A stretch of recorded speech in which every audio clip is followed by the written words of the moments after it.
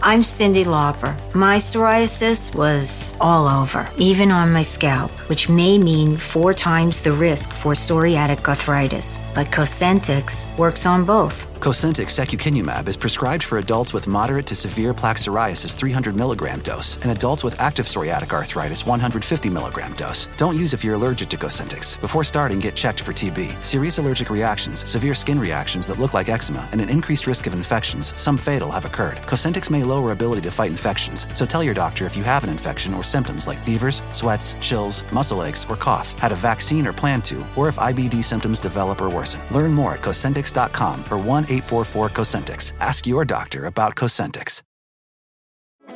Support for this podcast comes from Frito-Lay and the 2023 Snack Bracket Championship. The Frito-Lay Snack-It Challenge is underway, and fans are voting on their favorite snacks to crown champion. We're talking about primetime matchups between the best 64 snacks in the land. Will Ruffles Ridges reign supreme? Can Doritos defend their dynasty? Or will Smart Food use their smarts for a surprise upset? Only you can decide. Get in on all the action for a chance to win up to $1,000 or a year's worth of snacks. Let your snacks be heard. Just go to fritolaysnacket.sbnation.com to vote and enter for a chance to win. No purchase necessary. Sweepstakes ends April 3rd, 2023. Void where prohibited. Year's worth of snacks awarded in the form of 52 coupons, each good for 1 bag of chips. See official rules at fritolaysnacket.sbnation.com.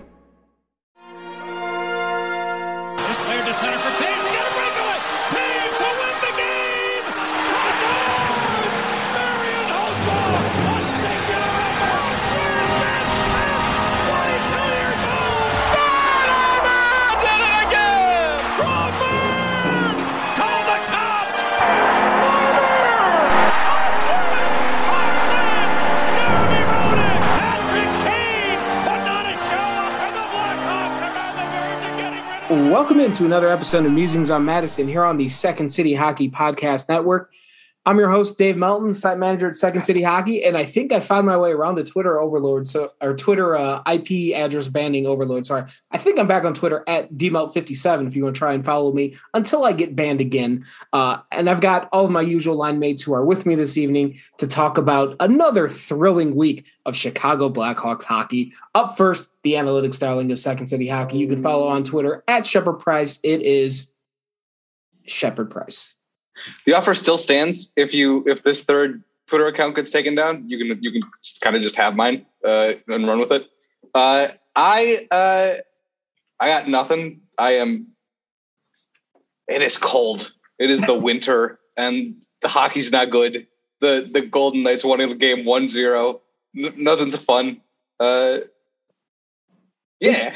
I mean, January is pretty much the worst time of the year. It's the doldrums every year. And like the doldrums of the hockey season arrive at the same time every year. And I think the doldrums are significantly worse when you're in the situation that we're in now, and that there's really not much of anything to look at. Like it's one thing when you have the doldrums and you know there's playoffs coming 2 or 3 months after that. We ain't got those. No, and the Blackhawks are also too currently good for the draft lottery, really. So, yeah, just like a middling team, which doesn't do anybody any good. It's hard to build as a mediocre team. Well, yeah. I mean, some things related to that we're going to come back to in a little bit, but let's bring in the other 2 line mates with us this evening. Up first, he is the Second City Hockey, what Cedric Bixler Savala was to at the drive-in, and you can follow him on Twitter at Mill182. It is Mill Savage. All right, look, Relationship in Command is one of the best albums of all time, but like, fuck those guys. They were. I don't know entirely what happened with them, but I just know that they were like the most tumultuous band of all time. They got paid like $1 million to play a festival, and they were like dumping hot water on people and saying mean shit. The album is one of the best albums ever, but fuck those guys. So I'm announcing my entrant into the 2022 Royal Rumble. I think I could take Johnny Knoxville. And Dave's Twitter is the new Kenny from South Park. Yes, thank you. I'm gonna come back every episode. I'm gonna get killed, and then you'll see me next episode for reasons. It doesn't have to follow the script. Doesn't matter. Just run with it. Yes. Also with us this evening, she's not on Twitter, but you can find her at secondcityhockey.com under the name LBR, and she is, of course, the Second City Hockey Bulletin Wall of Text. It is Betsy. I was excited to see some Avs fans like respond to my recap the other day nicely, and got the best like little shout out, which was good use of GIFs. And I was like, thank you. That's all I want, is people to come away from my recaps, knowledgeable and stuff too, but great use of GIFs is the best compliment you could give me, because I worked really hard on this. There we go. Now everyone knows how to properly flatter you when you write recaps. You just compliment the GIF usage. I know. I do love it. And it was Linda Carter in the last one, so that was awesome because I love her. Yeah, which, by the way, I mean, you guys always make jokes about me being the old person here, and then you were using Linda Carter Wonder Woman GIFs in a recap. So who's really the old person? I mean, I watched that on that came on what was it, Turner Classic? So Turner Classic Movies? Yeah. So well, Betsy, you and I are like the same age. We grew up in that weird rerun era.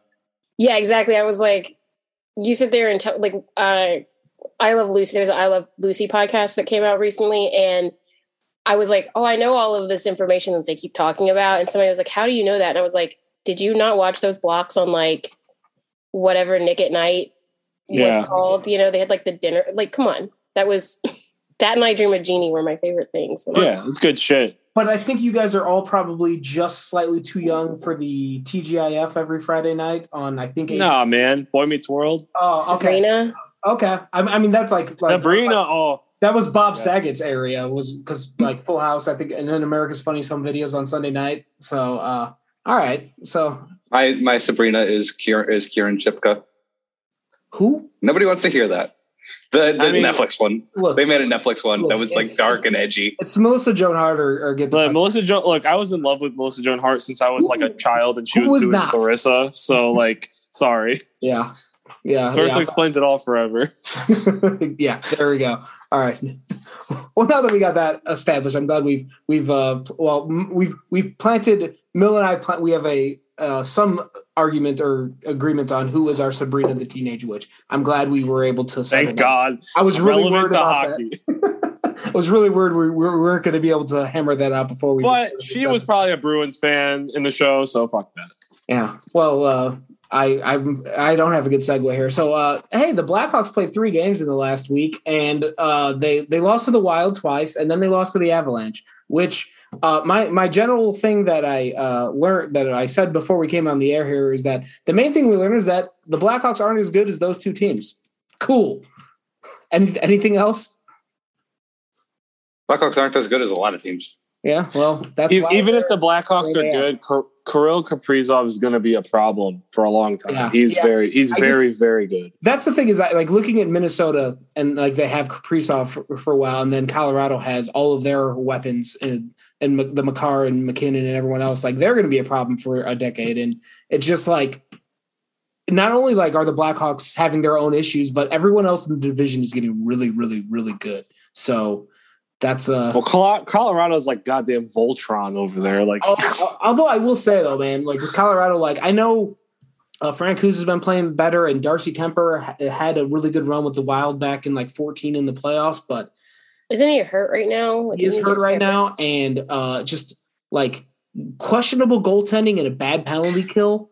Yeah, going into the playoffs, man. They are not. I got red flag city all over. Yeah, I do not see them going far. That's from somebody whose team has also got questionable goaltending out of nowhere this season. Yeah. He was supposed to be good. Damn it. Yeah, sorry about you. I think if so, first of all, my opinion on the Wild is that they're a mediocre statistical team. So they are riding like the powers that be that are their top people. So Kaprizov?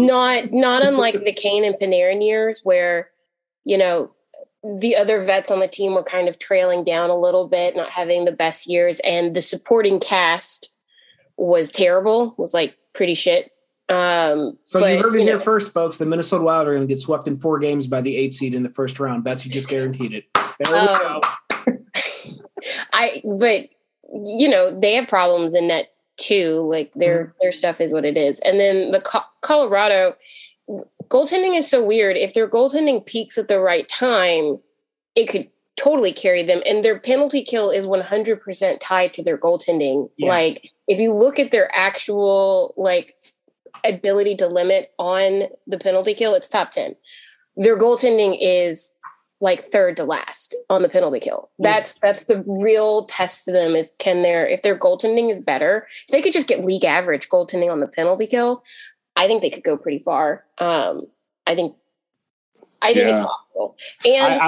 And they score so fucking much, man. Yeah. Like they outscore their problems like no team. I'm with Betsy. I was gonna say that. Like, the only thing if I'm Colorado is I'm sitting fucking Kadri down and being like, look, Nazem, like, you're a great player. We need you to get through the playoffs without being a fucking dumbass and getting suspended. Yeah. We can, and if you could, when he's fifth in scoring this NHL season, like, he needs to be around. Yeah. Nazem Kadri is like one of those guys he's a great player. He's just a fucking dumbass. He needs like somebody needs to sit him down and go, look, if Marchand can do it, you can do it. Okay? Yeah, they need to pull a Justin Bieber and be like, look, Justin, you're out of control. Like, we know, we get it. But you gotta chill. Yeah, exactly. Because he's killing it this year. A Biebervention. Right now, what do you guys have more? More Nazem Kadri postseason goals or games missed by suspension? Postseason goals, because he's scoring like a motherfucker right now. Yeah, I actually think I think this will be the postseason he doesn't get suspended. Because I've abandoned the eye test and I've abandoned analytics, and I bet I only care about what I see on the betting sheet. And Nazem Kadri, you can't even bet on him to get over a point. You have to get him 1.5. So it means you have to bet on him to get under or over 1 or 2 points, which is like, that's insane in hockey. Right. Yeah. So when we get to April and May, when the Hawks are done, I'm sure we can talk about the Avalanche plenty more because they'll be one of the teams actually left playing. And we get to see them again on Friday night, but this time in Chicago. So I'm sure that'll be fun. But yeah, exactly. Well, we're going to talk about Wednesday's game more later, and that's the game that I'm even more of a heavy sigh whenever I think about it. But because all the cool kids are doing it right now, we wanted to jump 2 months ahead and do a way too early discussion on some of the trade deadline stuff that's coming up. I think one thing that's is worth mentioning here that's been reported for the last few weeks is that the entire trade deadline market or the entire trade market was pretty quiet because Omicron was sweeping through the NHL, scheduling issues, games getting canceled, guys getting called up, sent down, the taxi squads came back. It was just complete chaos all over the NHL. That seems like it is calming down significantly in the last few weeks. They've got the games rescheduled in February now that they've decided they're not going to the Olympics. So it seems like if they were going to make some trades, they will probably start coming down the pike relatively soon here. And it feels like there's always that one trade early, like well before the deadline that kind of kicks everything off. And the Blackhawks could certainly be involved in one of those because last week I didn't even want to say the P word because there was a few pockets of chatter where there's like, well, about what the Hawks need to do to get to the playoffs. And I think losing the last 3 games even killed that when they're not making it, guys. Like, I don't know what else to tell you. It's not happening. Sorry. It sucks, but that's just the way it is. You can't lose your first 9 games and then have a 6 or 7 game losing streak a month or 2 after that and consider yourself even in contention for the playoffs. So what we wanted to do here is I'm just going to whip it around to the panel and let everyone just get whatever's their initial thought about the trade deadline, whether that be what they should do, what they should not do, what you think they're going to do, whatever's on your mind. We just kind of dip our toe a little bit into this discussion because we're sure it's going to come up plenty over the next couple of months. And we'll start with Shay because I think I know where the conversation will go. And this is probably one of the largest and widest gaps of disagreement we have. So Shay, it's all yours. Trade anybody you get a good enough return for. Somebody wants Jonathan Taves at 5.25 and the Blackhawks are able to retain, trade him. If somebody wants Patrick Kane, and they're willing to pay the 10.5 for Patrick Kane because the Blackhawks should not retain Patrick Kane. Patrick Kane is Patrick Kane. You should have to pay full price for Patrick Kane. Bye. I'm sorry. You're always going to be a Blackhawk. You're going to come back. You're going to get your number retired. You'll have your legacy night. We love you. Goodbye. If somebody's dumb enough to trade for Seth Jones, bye. Absolutely goodbye. You know what? If that's the one thing. Like, if someone wants to take on the Seth Jones contract, I'd be like, yeah, sign me up. I don't like. It's gonna suck because that means you essentially threw away your number 8 pick for nothing. But yeah, go on. Yeah, your number 8 pick, and maybe your what, third? Like, I would pick I would this also season. have to follow up with. There's no way in hell anyone takes on Seth Jones's contract. But no. Yeah, but Elliot Friedman floated the fact that like a team could trade for Sean Couturier and the Flyers could retain this year only and not retain the extension, which the Blackhawks could absolutely do with Seth Jones. So it's an option. Like, again, anybody except I have one player you're not allowed to fucking trade, and that's Alex DeBrincat. Do not go anywhere near Alex DeBrincat. He is too good. Like, if there's anybody on this team you could actually build a team around, it's Alex DeBrincat. I think if the Hawks decide to blow everything up in the next 5 to 6 months, I think you have to send DeBrincat out the door too, because A, he's going to get you your biggest return, and B, I don't know if he's gonna be still in his prime when he's got 7 years before he's 30. Yeah, I'm aware. Must be nice. That's how empty this cupboard is, man. Well, maybe that's being a little overly pessimistic. He's 24. He just turned 24. He's just turned 24. He's got years like. A 5-year rebuild still gets done in time for him to be 29 and still be Alex DeBrincat. Yeah, I guess my concern there would be is at some point, depending on how contracts work out, he might hit unrestricted free agency at some point and decide I've had enough.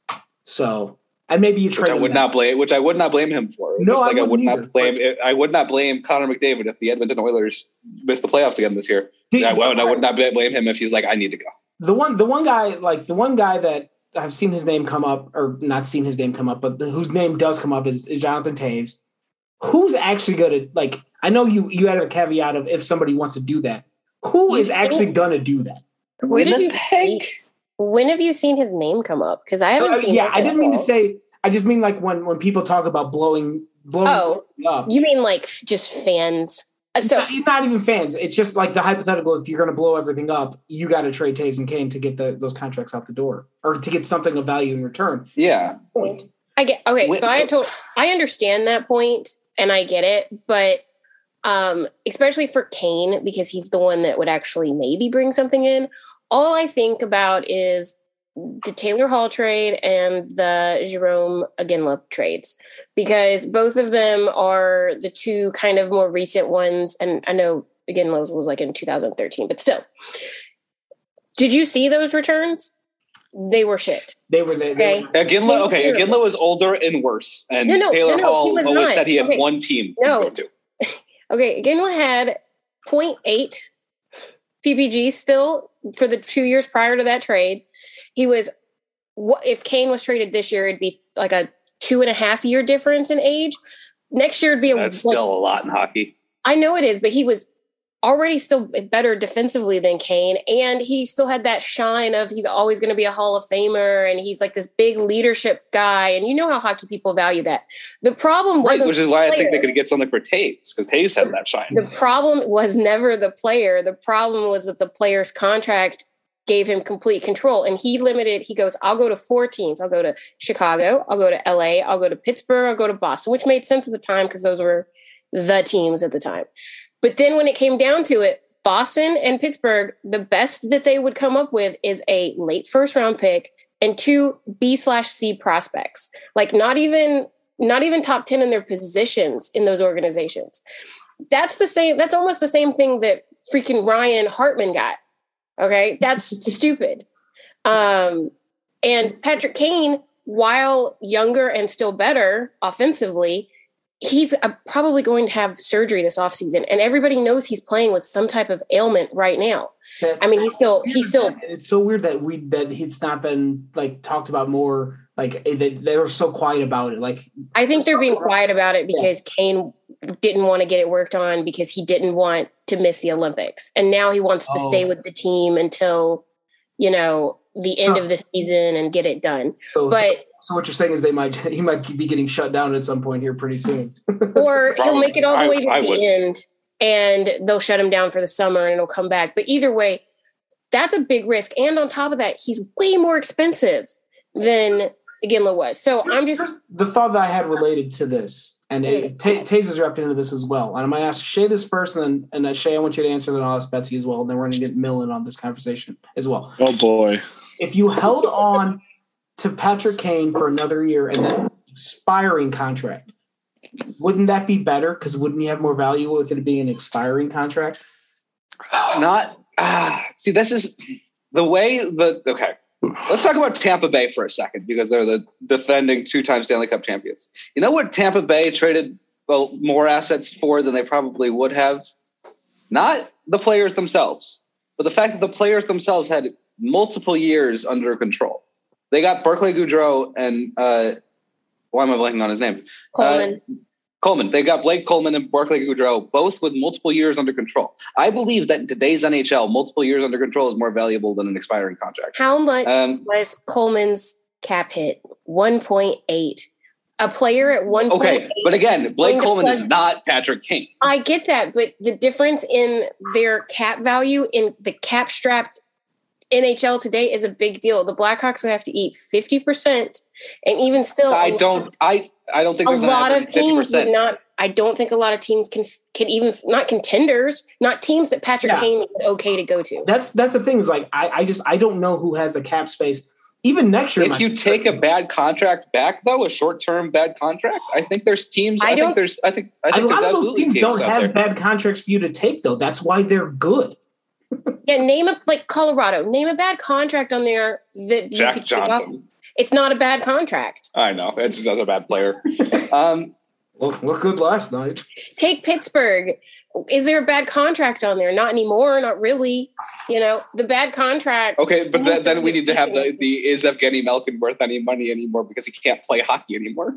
But will Malkin opt to trade out of Pittsburgh? He also has a full no movement clause. That's the problem with these things. Patrick Kane has a full no movement clause. He controls his fate completely. He's going to pick where he wants to go, and most of the teams he would pick to go to probably cannot fit him unless they eat half his cap hit. Or eat some of the cap hit and a bad contract. But again, name a contender that has a bad contract.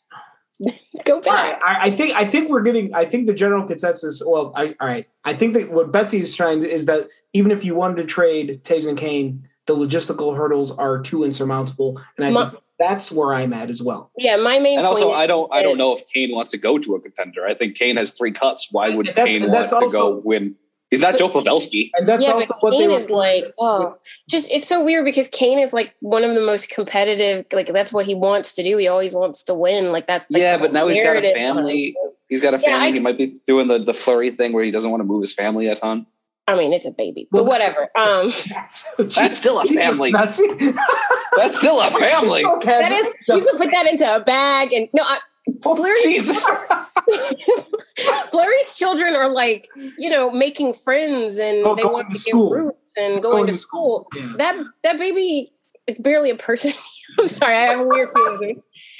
He hasn't even cognitively at a stage where he can really recognize his parents versus other people. Okay, so we're not. That's weird. I understand. Yeah, I get the point that you're making there. I think. And also the reports from the Athletic were that Taves and Kane aren't going anywhere unless they go to the Blackhawks front office and say, "Get me out of here." So we have 2 months to see if that'll happen. No. Can I get one? Well, sorry. Sure. My final point was literally just that I'm not opposed to trading them. I just think that people should have their expectations in check on what's going to come back if they do. Okay, done. Mill, go ahead. Just your initial trade deadline thoughts. So I know we talked about this a while ago, but I just want to say one of my deepest regrets as a hockey fan is that Jarome Iginla didn't come to the Hawks in 2013. Oh, that would have been so cool. Only because I'm a big Jarome Iginla fan. I have his jersey hanging in my closet, and I would have loved for him to get a ring. They should have gotten one in 2004, but that's a different podcast. But yeah, respect to Jarome Iginla. Really lucky to have seen him play a bunch in person. He was a great player. Aside from that, I'm just going to say what I expect, because I don't think Kane or Taves are going anywhere unless they really want to go. And if they didn't demand a trade after the last few years, I don't see them demanding one now. especially with free agency coming up soon, all that, But okay, that's the thing though, because they had a relationship with the prior GM that they might not have with whoever the next GM is. Right, but I'm just saying, like, if they might want to ride it out in Chicago and then see what offers they get. Yeah. They can go win elsewhere after that. You know what I'm saying? Like, they might not try to do a deadline thing. But yeah, I think I feel pretty strongly that Taves and Kane aren't going anywhere. If you ask me right now, I don't think Marc-Andre Fleury is going anywhere because I don't think he. If I had to pick, I would assume that he doesn't want to go anywhere. Did you see Elliot? Yeah. 32 Thoughts just came out and said something about like something Washington. What was the? Yeah, there's multiple teams rumored to be in on Fleury. Yeah, like Colorado could grab Fleury. His actual point said we should prepare ourselves for the possibility of Marc-Andre Fleury, Washington Capital. At the very least, the Capitals are like looking into it. For me, I want Fleury to have a last dance in Pittsburgh. That's just me. But they don't really need him if Jerry actually plays this well. I don't know if he can long term. But I really don't think the Hawks are going to make many moves. I think that there might, if they get a good, a call on somebody they can afford to trade without, somebody who's not a big deal. Great. But I think that they're you know what I'm saying? Like, I think they're going to sit on their hands a little bit because they're not going to make the playoffs. So if they can get somebody out of there and make it valuable for them because it won't matter this year, great. But I just don't think that they're going to do anything that we're all going to be shocked at. No, it's going to be. Yeah, you're 100% right because they also don't have a GM. Yeah, that's true. We don't know. That's another part that maybe we'll talk about more next week. But like, how long do you need to hire someone? Like, at some point, like you have a pretty substantial trade deadline and offseason coming up, and you need to get somebody in here who's going to steer you through whatever the hell your organization is going to do. I mean, the Bears hired a fucking GM in 2 weeks. I know and they're not even technically into the offseason because the playoffs are still going on. I know the entire NHL is still playing, but like, you got to, like, this has been what, 3 months now since Bowman got fired? Like, they still don't even have a ho-ho, which is what they wanted first. Let's go. Well, look, you got to understand the Hawks. They fell into 3 cups, and then the Cubs fell into a World Series. They're both following the '85 Bears. They're just not as far removed yet. McCaskey is 105 years old. Like, she's gonna just fucking do as she pleases. Chicago is all over the fucking place. Go Bulls. And if you guys get a Sox season, go Sox for you guys. Fuck, the MLB is just in a total shithole right now. Yeah. I think bring it back to hockey briefly. It feels like why? Yeah, exactly. I think just with the Hawks deadline moves, I think like all the obvious ones feel like they're going to happen. Like Ryan Carpenter's on expiring deal, probably gone. Maybe Sam Lafferty, although he's cheap, but I think he's actually not been that bad. No, I don't think so. But Kubalik, probably a trade guy. Calvin DeHaan, someone probably wants him. Maybe they find a taker for Eric Gustafson. Maybe Caleb Jones. I want Gustafson, Stillman, and McCabe all gone. I'll tell you. So Toronto, if they are that desperate for a right-hander and they give something up for Connor Murphy, do you say no to that? I mean, he's obviously one of the best defenders we've had in years. Well, he's not going to see the playoffs here. I think everybody has to be on the table, and I love Connor Murphy, but like Connor Murphy's not going to be good by the time the Blackhawks does have are to be again. more than a fucking late first-round pick, though. Like, I think if you're going to valuing that, I think what it comes down to is you either do like you jump in with a cannonball or you don't get in the pool at all. I guess is the way I would describe it. Like if you're going to trade Connor Murphy, then you better be trading all these other guys and like maybe a lot of people. Yeah. So you're saying you don't want to trade him for Austin Matthews' a very good guy mustache next season on the Hawks, and he's locked on and they just signed Murphy to an extension. Yeah, but his no trade clause kicks in. Yeah, next year. I mean, there's, and he's at a pretty affordable $4.4 million hit. So I would, if they trade Connor Murphy, then do everything, then rip that whole Band-Aid off. But I'm not. That is a very interesting name to bring up, and I only bring it up because Toronto fans are always harping on right-handed D, and his name comes up with them. So. I would say Connor Murphy, unfortunately, is going to be one of those guys that the Hawks fans like us who watch the team when they're bad are going to be like, oh, yeah, he was great. It sucks that they didn't win anything. and nobody else is going to remember him. But if he was on those Cup teams, man, people would be buying his jersey left and right. So maybe Hjalmarsson. So he's Kyle Calder. Well, okay, no, I'd go. He's kind of somewhere in between Calder and Hjalmarsson, because Hjalmarsson had a little bit of like I hate to say it like in a weird way, but he had like a sexiness to him where he had the Euro name and he was blocking shots left and right. Yeah, you know what I mean. Connor Murphy's kind of just like he's rock solid, and you know what you're getting, and you love it. Yeah.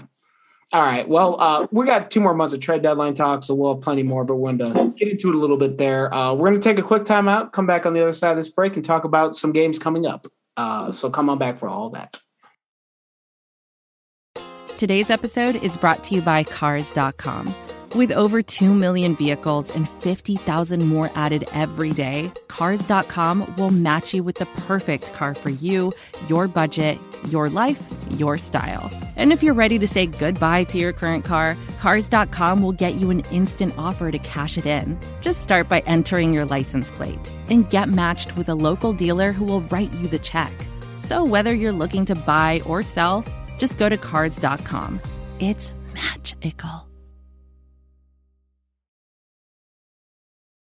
Welcome back to Musings on Madison here on the Second City Hockey Podcast Network. And we're talking to you on Tuesday night. And on Wednesday night, the Blackhawks play the Detroit Red Wings. It's in Detroit at I almost said Joe Louis Arena. It's at the Little Caesars Pizza Palace, whatever the hell it's called now. Arena.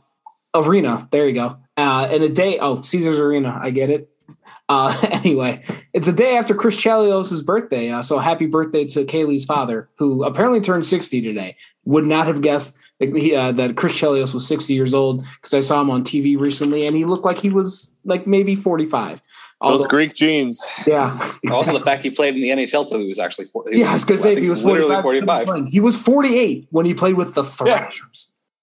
Yeah. And then 49 with the fucking the Chicago Wolves. Yeah. Him and Gordie Howe playing forever. Yeah. And like Gordie Howe was one thing, like back in the, like, I think it was in the 80s when he finally hung him up, like to play at like the level, the evolution of the game, the fact that Chelios was still playing at all in his late 40s is just stupid. So suck on that, Tom Brady. But anyway, love it. Anyway, the reason I wanted to talk about this Red Wings game, and this comes with it pains me to say all of these things that I'm about to say because of just the ingrained hatred of the Red Wings that I grew up with, because the Red Wings were good and the Hawks sucked. And when the Hawks beat the Red Wings in 2013, it's maybe the most cathartic victory I've ever enjoyed as a sports fan. And we're kind of back to a cycle where the Red Wings seem like they're kind of trending upward again. Now, granted, they have missed the playoffs in each of the last 5 seasons. And in the 3 seasons before that, they lost in the first round. So it's been a long, long time for them to be swimming around in the basement of the NHL. But it seems like they've got some young talent. It seems like they're starting to put together what could be an NHL team. And they've got a good mix of guys in their mid-20s with some experience, and in their early 20s, or even a late teen in one of them. And it's all kind of coming together. They are somewhere in the middle. They're 5th place in the division right now. So I'm not saying they're like playoff contention. Maybe if they had a better coach. Maybe if they had a better coach. Yeah, they're at 42 points. They're 8 behind the Bruins for 8th place in the East, or 4th in the Atlantic. So they've got some ground to make up. It seems like it's a long haul for them, but the whole point of what I want to make here is when you watch the game Wednesday night, there's 2 players on Detroit that are going to feature prominently. One of them is Lucas Raymond. He's got 11 goals, 22 assists this year in 42 games. He was their number 4 overall pick in 2020. The other guy who will likely feature prominently is Moritz Seider, who is 20 years old. They drafted him number 6 overall in 2019. And I think this is kind of indicative of where the Blackhawks are and why they're in such dire straits at the moment, not only like at the present level, but also like looking into the prospect pool that keeps getting more and more shallow. And behind Lucas Reichel, it's anybody's guess at this point. But so the reason I bring this up is because the Hawks had 2 top 10 picks in the last 5 years. Now, one of them was at number 3 and one of them was at number 8. And as Betsy will tell you through this graphic that she has posted at Second City Hockey's comments at least 100 times by now, I think, that draft value is it's an exponential decrease as you go down, and that it's like the gap between 1 and 2 is pretty substantial. Or I'm trying to figure out how to explain this, Betsy. Can you explain this for me real quick? There's like tiers. Just know that it's kind of like a really sharp slide, like at the water park. Yeah. You know, those ones that are like whooshing like that. They're going to shoot you out at the end. Sorry, that's my sound effect. All you can say is that the drop from 1 to 10 is huge. Okay. 1 to 5 is huge. 1 to 10 is giant. And then 10 to like 20 is pretty big too. And then anything from like 22 to like 42 are all within like a supposed 5-ish% spread of making it into the hockey. And then after that, it's kind of plateaus. Yeah. So the general idea of what I'm trying to get at here is just that the Red Wings had 2 top 10 picks. And I know, again, top, like, you know, number 10 and number 1, there's a big gap. But let's say the Red Wings had a 4 and a 6. And I'm not going to tell you these guys are going to be all-stars, but they are featuring very prominently. They're playing high leverage situations, and they're producing a ton for Detroit. Meanwhile, for the Blackhawks, Kirby Dach was a number 3 pick, and at minimum, or like the best thing you can say about him is that he's at the NHL level right now. Like, he's not exactly thriving. I'm not telling you, once again, I'm not telling you Kirby Dach's not going to be a decent to good NHL player in the future, but I feel like if he was going to be like the franchise cornerstone at a number 3 pick, I think you would have seen a lot more by now. I might be telling you guys that shit though in a couple of weeks. And the other guy, Adam Boquist, and I don't want to say this as an indictment of Adam Boquist because I think the Hawks gave up on him way too early, but the fact that they traded on Adam Boquist away already means that is an overall, they missed on the number 8 pick. And that's not really... I questioned that logic because I questioned every logic, all the logic of every Stan Bowman's decision ever made. All right, but either way, Shay, like the point is that their number 8 pick did not become what Detroit's pick did, and that's why you see like it's just Detroit had 2 top 10 picks and they hit. The Hawks had 2 top 10 picks and they did not so far, and that's why they are in the situation they're in. Question: Go ahead. Why are you ignoring their other top 10 picks? And just focusing on the 2 that actually hit. 'Cause they've had 2 other. They had one, and they had They had Zadina 6. Wait, they keep their top 10 picks? Yeah. Okay, this is a fair and then point. They also had another top 10 in 2017. That Rasmussen kid. Yeah. Yes. But can I ask you a question? Who drafted both Zadina and Rasmussen? Was it Steve Yzerman? All right, but it's not. No, but all right, but like the GM is irrelevant. Like that's not the point. GM is the most important front office position. Fine, but that's not the point. That's not the point of making it. The point is related to on ice, and that's why the Hawks are shit right now, and the Red Wings at least have some semblance of their future. To Betsy's point about like, yeah, they had some other top 10 picks that they missed on. That's probably why they missed the playoffs for 5 years in a row, and like that. So I thought that was karma. There's that too. I guess like the overall point is like to get yourself out of the situation the Hawks are in, like you need to hit on multiple first round picks in a row like Detroit did. Fucking wings. I hope they miss the rest of the fucking. And it took them a while to get there, but it's just like it's a compare and contrasting of you're seeing why Detroit got out of their basement situation and why the Hawks are kind of still there. Yeah, well, the Hawks also had a coach who was the worst coach maybe ever. Yeah, and like I know there's a lot of variables involved and all of that, but it's just like the general thought is like the Red Wings hit on 2 top 10 picks, and now they have a reason to be excited about their future. And in Chicago, not really yet. I mean that's true, but I also will say wishy-washy. Like I guess when I was saying about the other 2 is that they hit on 2 of 4 top 10 picks, and the Blackhawks have hit on 0 of 2, if you want to thing right now. But if they had not given away their top 10 pick this year, or maybe if they go to be a top 10 pick in the next year, like maybe they could have hit on the next year. Like it's such a thing to say because you can sit there and look at the Oilers and go, they had 1 million top 10 picks. They had a million. Yeah, I have something strong to say about this when we get to me. Yeah, I my whole thing is it's all about probabilities. And even when we look at that chart and we're like, there's a higher probability that a top 10 pick is going to hit. But really just those 2 top 3s, those are the ones that had much higher probabilities in general, because again, the drop off after that. But even those top 3s are not like as high as people think to become superstars. They are to make the NHL. It's just, and honestly, like which of these like the Blackhawks hit in 2 drafts that maybe weren't like so far haven't produced a whole lot. Cause like, I mean, take Boquist's draft.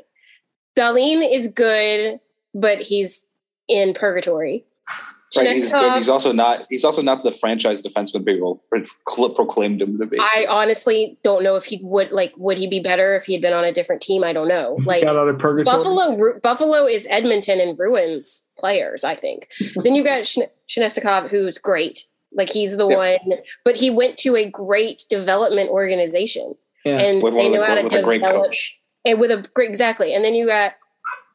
I'm going to mispronounce his name wrong. Kotkaniemi? Yes. Who is good, but I don't know if he's like what we think about on a number 3. Then you got Kachuk. He's obviously really good, but he got picked at 4, and then Hayton, who absolutely nobody knows about. Zadina, the Red Wings kid that hasn't broken out yet. Quinn Hughes, who was 7 and should have been taken much sooner, but for some reason people didn't want to. And then you've got Boquist. Look at everybody behind him. Bouchard, Wallstrom, Dobson, Fairbury. None of them have impacted really except for Dobson. And he's the only defenseman behind there that's in the top 10 that I would have picked. And then after that, you've got a bunch of kids that might hit later. That draft was so weird. And so, I mean...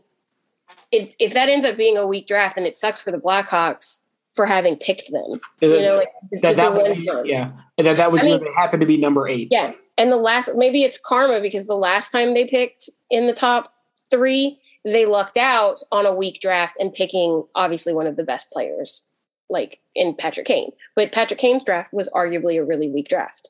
Well, and also they lucked out on the fact that the Penguins screwed up their draft the year before, right? It was the year before by taking Jordan Stahl. Exactly. So Jordan Stahl over Jonathan Davis.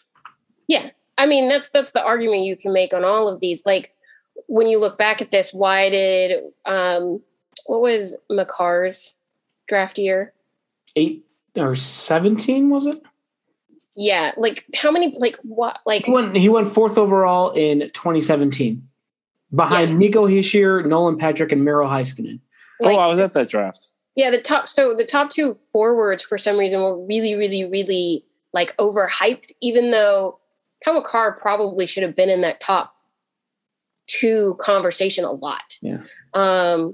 Now all of that, some of that's a little revisionist maybe, but like. If you go back to those drafts, you'll have some people, especially like elite prospects, like their team was like, he should have been in that conversation the whole time. So it's an interesting, the draft debates are interesting to me. I think that even the top 2 aren't guaranteed. They just have a higher probability. And then anything after that is like, you got to hope and pray that it actually hits. And then Shay's point about a good GM, he's right. Yzerman took over for those last 2 picks, not the first 2 picks of top 10. The difference in maybe a good GM versus poor GM. Yes. That's why it's so important that the Blackhawks get their GM decision right. But again, the Red Wings have hit on 50%, but they've had twice as many opportunities. Yeah, I guess it did take them a while to get there. So that is a fair point. Like I guess I think again the words I thought is like the Detroit's that game Wednesday night, like the Detroit's young guns are going to be present and doing a lot, and the Hawks the one young gun they still have is he's scuffling a bit. We'll say that. Although maybe Lucas Reichel shows up and lights it up. Like I don't want to be too doom and gloomy yet, but I don't know. I'm struggling at this point. Like after this whole season, and we're just past the halfway point, folks. I think we got 40 more games of this. So yeah, it's okay to admit though that Stan Bowman might not have been the greatest drafter in the world. That's fine. I think his team, Mark Kelly, was better at drafting like late firsts and seconds to at least impact the NHL than on average. But his top picks are like okay. Well, yeah, and then this kind of goes back to my whole overall philosophy that thoroughly against the idea of tanking in hockey, just because not that you are as likely to get, if you draft number 1 overall, you do have a higher probability, as Betsy said, about getting a guy who could be a future superstar. But it's not just having a lot of draft picks and having a lot of high draft picks is not a guarantee of future success. You still have to find the right ones. You have to pick them, and some of those guys you have to develop a little bit. And the Hawks have that whole development part has been questionable at best. Yeah, or just terrible. No, it's been terrible. Yeah, I mean, the one guy, the one shining star from the last 5 years is Alex DeBrincat, who they drafted 39th overall, and he developed at the NHL level, and he just got better because he's Alex DeBrincat. I feel like I don't really know how much work the Hawks really did. The only thing the Hawks did is correctly identified this kid needs to be in the NHL right now. That's about all I can give them credit for. Everything else, that was just DeBrincat wanting to be a great NHL player and making himself into one. Everyone else over the last 5 or 6 years, it's hard to not find a caveat with them somewhere. So, boy, that was fun. I just wanted to toss. I just wanted to toss something out there real quick. Oh, is this the really bitter, angry thing you were talking about? No. This is just something I was thinking about. When we were talking about the Wings and the Hawks, I think it's really fair to compare the Hawks' recent drafting and development to the Penguins, for example, because they're comparable in their success and stars and all that kind of stuff in the timeline that they both have succeeded in. But the Wings were good forever in a time where there was no salary cap and free agency was different. So it's hard to compare them because they didn't start missing the playoffs until recently. I mean, you look at the 2002 Wings team, they bought that team. And I hate to say it like that, but that's, they didn't have repercussions of the cap. Yeah. So with the Hawks, it's we can compare them with the drafting to the Wings and all that. But if the Hawks didn't have those problems, they wouldn't have to have gotten rid of a lot of guys. They would have been able to bring even more in. It would be totally different. That would be an interesting, really deep dive to do one day if you were bored. Is I've done it. If you throw out the salary cap, all right, so they never trade away Ladd, they never trade away Versteeg, they never trade away Bufflin.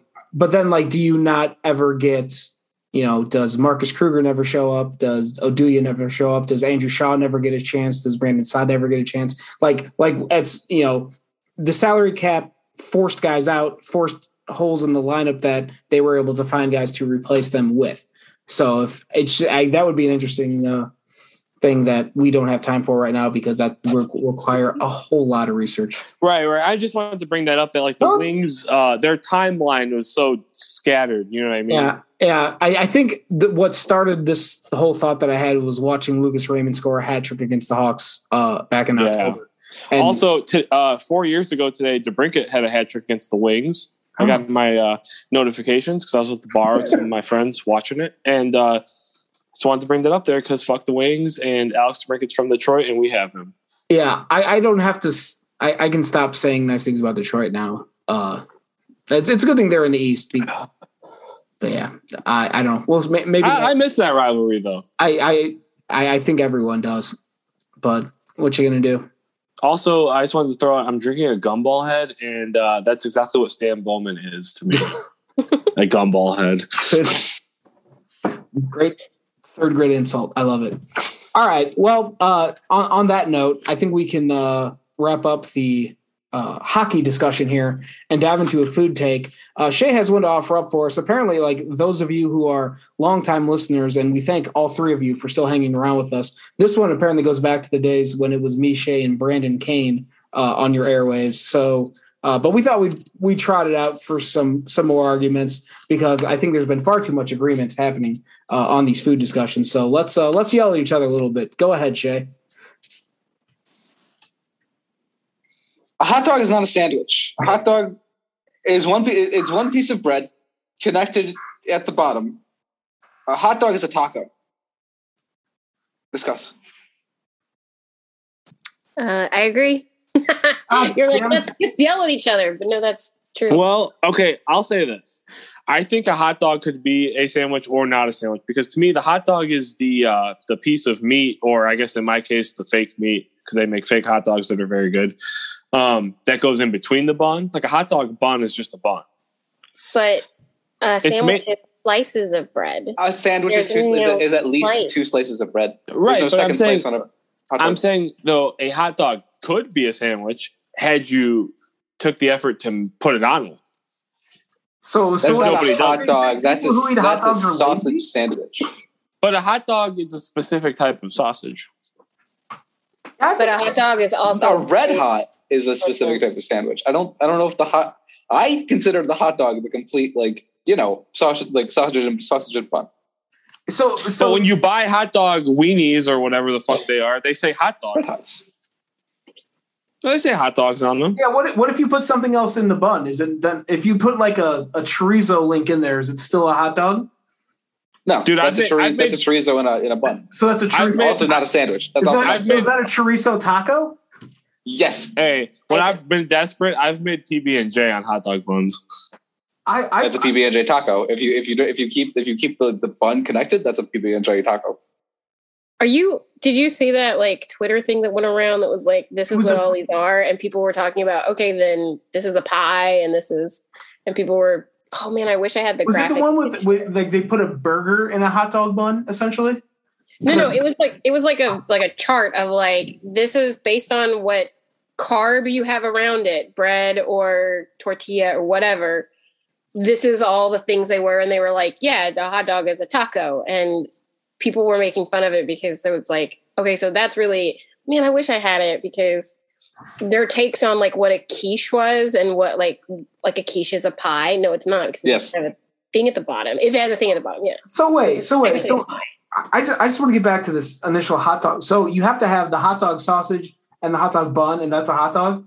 And there's nothing else that can be a hot dog? No, the argument is that because it's a bun that is it's technically a piece of bread that's like 2 pieces of bread that's still connected to each other. It's a piece of loaf that has been sliced in half. That means that it cannot be a sausage or, oh my God, a sandwich. Because a sandwich is specifically 2 slices of bread. If it's not sliced. At least 2, because a club sandwich is 3 sometimes. Yeah. But because the bread is not sliced, it's still interconnected. It cannot be technically a sandwich. So if I go to the store and I buy a 6-pack of French rolls and I only cut them like 95% of the way through so I can put the meat in there and it's a turkey sandwich, but I haven't completely sliced through the bun. So what is that then? Is that a turkey taco? Yes. What? Because if the bread is still connected, it's on a flat. That's like what a flat like. But flour tortillas are ridiculous enough. Yes, that's a taco. I make, even though they're not real meat, I make meatball subs like that. Yeah. Meatball taco. No, it's not a taco. It's a sub. Yes, it is. No, but submarine bread. It's just I buy it unsliced. Taco. If you keep it connected, it's a taco. No. I think that's a taco if you can lay it flat and put the meat thing on top. I'm going to say this. I don't care what it is. If their baseball happens this year and I go to the cell and they're sold out of fucking vegan hot dogs like they always are, I'm going to be pissed. Because every time I go, I'm like, oh, it sounds so good. I want a couple of them. And I go up there and they're like, oh, we're sold out. How? We're in Chicago. 99% of people want meat. Okay. That's true. So the graphic that I was talking about, it's called the Cube Rule of Food for identifying dishes based on starch locations. If you can please put this in our Slack channel if you found it, I would have much appreciated so I can see this. Okay, hold on. Because it's got it all. All right. Here, I looked up the definition of a taco, and it says a Mexican dish consisting of a fried tortilla, typically folded, filled with various mixtures. Anything that only has one starch on it that's on the bottom is toast. Anything with two that are sliced, that's a sandwich. Anything that is still interconnected and usually is on three sides, so that's a peninsula taco. And then sushi is all around. Soup or salad bread bowl is, cube without the top. And then anything that's all the way is a calzone. No, all right. Like the taco thing is getting ridiculous because. But taco is derivative of Mexico, and it's specifically a fried tortilla dish. Yeah, I think, first of all, I think that this is a primarily white people thing. We have destroyed the word taco, and we should apologize to our Mexicans. I apologize, yes. But, that's, by that rule, a bratwurst is a taco? Yes. No, it's not. So it's some Packer fans' night fucking wet dream. It's not a taco. I like one of the It's not a sandwich. Responses later was that in response to the recurring question, I'm going to get another beer. I can't handle this topic. The meat type should not be dynamic during consumption. Otherwise, all dish classifications have no meaning, regardless of your standardization. So it's like, take the meat out of it. It's literally, what is the starch? That's the discussion. Bread? Yeah. What is the bread? What is the starch? Because it's not always just bread, because sushi is rice. But still, what is what? That's the cube rule argument that I think they get that. That's the best argument. That's the best summary I've seen. So that's pretty good. I think we need to put the cube rule. I think we're going to embed this tweet article at secondcityhockey.com so people can see what we're yelling at each other about. But I think we've got to do better than just using the word taco as a blanket coverage. Okay, but my original point stands. A hot dog is not a sandwich. That's not what a sandwich is. I could get on board with that. Just to note that cube rule has been apparently a lot of places, and you could just go to cuberule.com and it'll have a bunch of stuff about it. I want to respond to Shay's point for my last word. I agree that a traditional hot dog and a hot dog bun is not a sandwich. I do think that you could take the hot dog meat and make a sandwich out of it, but what you think of a hot dog, I don't think it's a sandwich either. No, if that makes sense. Right. And a bratwurst is not a sandwich, and a chorizo sausage link and a bun is not a sandwich. We need an English word for bun sausages. Yeah, I agree with Mill that there's two words of hot dog being used here. There's the hot dog wiener, whatever you want to call it, and then there's the whole package, the whole thing together as a hot dog, as its own little meal. What a goofy fucking sequence of events that we talked about. Also, sorry to interrupt LVR, but I'm laughing at it. Like, what the fuck? The other thing I'm thinking about now is that by definition, their calzone thing. That's what about a burrito then? A burrito is sushi. Well, I mean, you could have a fully encapsulated burrito at Chipotle. Then it's a calzone. Theoretically. They have fake chorizo. I'm going to go try this week, I think. It's not bad. I've had it. It's pretty good. Oh, is it pretty good? Yeah. I don't think it's spicy. It's got a kick to it. Yeah. I'm pretty lame when it comes to spicy foods, but it sent me to refill my drink a couple times. So, all right, that's good enough for me. In this cube rule thing, we were kind of arguing about the use of the word taco, and I think that's just the lack of words for other things that do three-sided. The same thing with the number 6, which is calzone. I think burrito also, I think in the comments, people were like, can you still call that a burrito? And they're like, yeah, technically. The same way number 5, which is bread bowl, they're like, is also a quiche. I think the problem is we adopt English from England, and then we are surrounded by Mexico, and we have a lot of Italian culture infused here, and we just use words from different cultures and languages that we assign meaning to. We assign this meaning to them, and then we're like, oh, but it's English, and then it's like, oh shit, it actually doesn't mean that.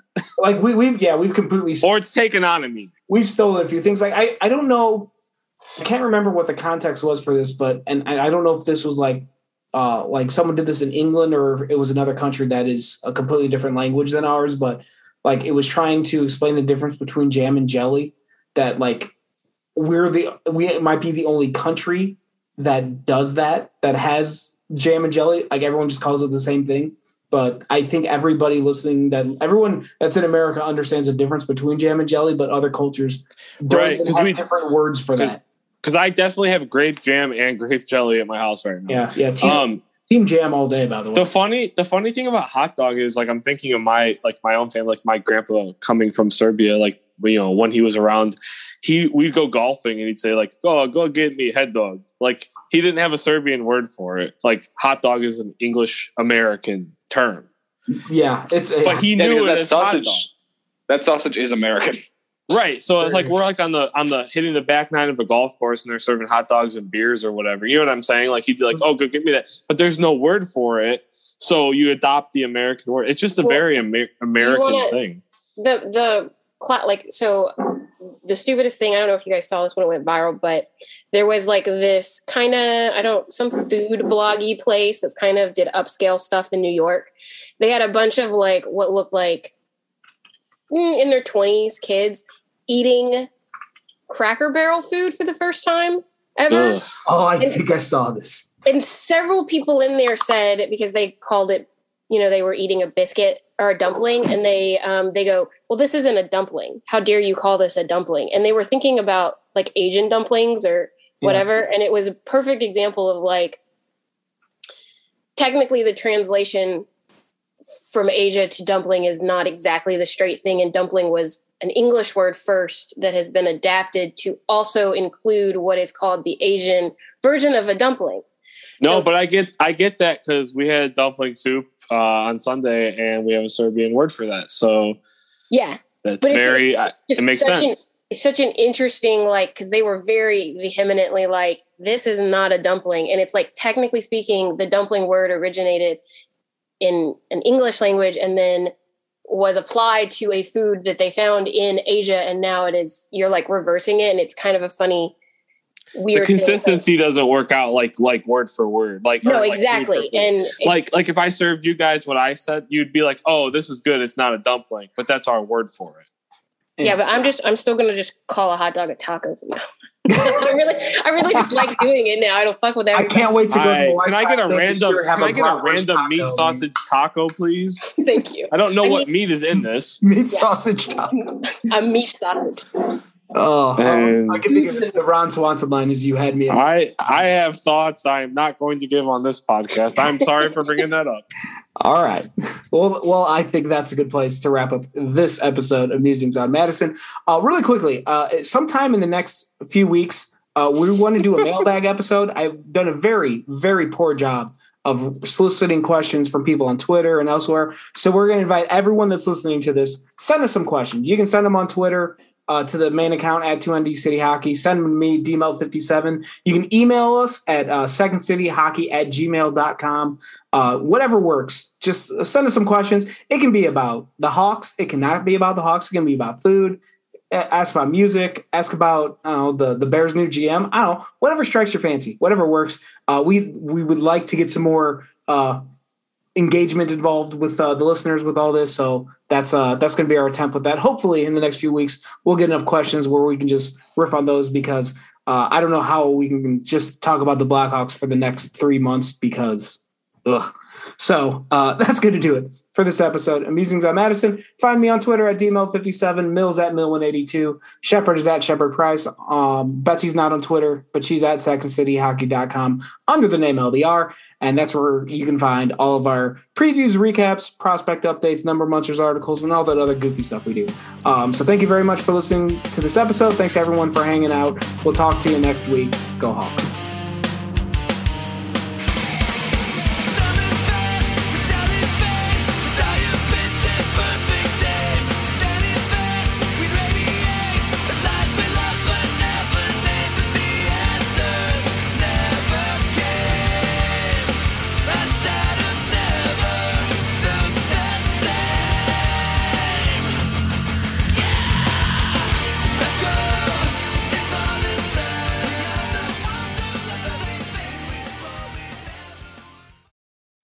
Hi, I'm Cyndi Lauper. My scalp was covered with psoriasis, which could lead to psoriatic arthritis, but Cosentix treats both. Cosentyx secukinumab is prescribed for adults with moderate to severe plaque psoriasis 300 milligram dose and adults with active psoriatic arthritis 150 milligram dose. Don't use if you're allergic to Cosentyx. Before starting, get checked for TB. Serious allergic reactions, severe skin reactions that look like eczema, and an increased risk of infections, some fatal, have occurred. Cosentyx may lower ability to fight infections, so tell your doctor if you have an infection or symptoms like fevers, sweats, chills, muscle aches, or cough, had a vaccine or plan to, or if IBD symptoms develop or worsen. Learn more at Cosentyx.com or 1-844-COSENTYX. Cosentyx works for me.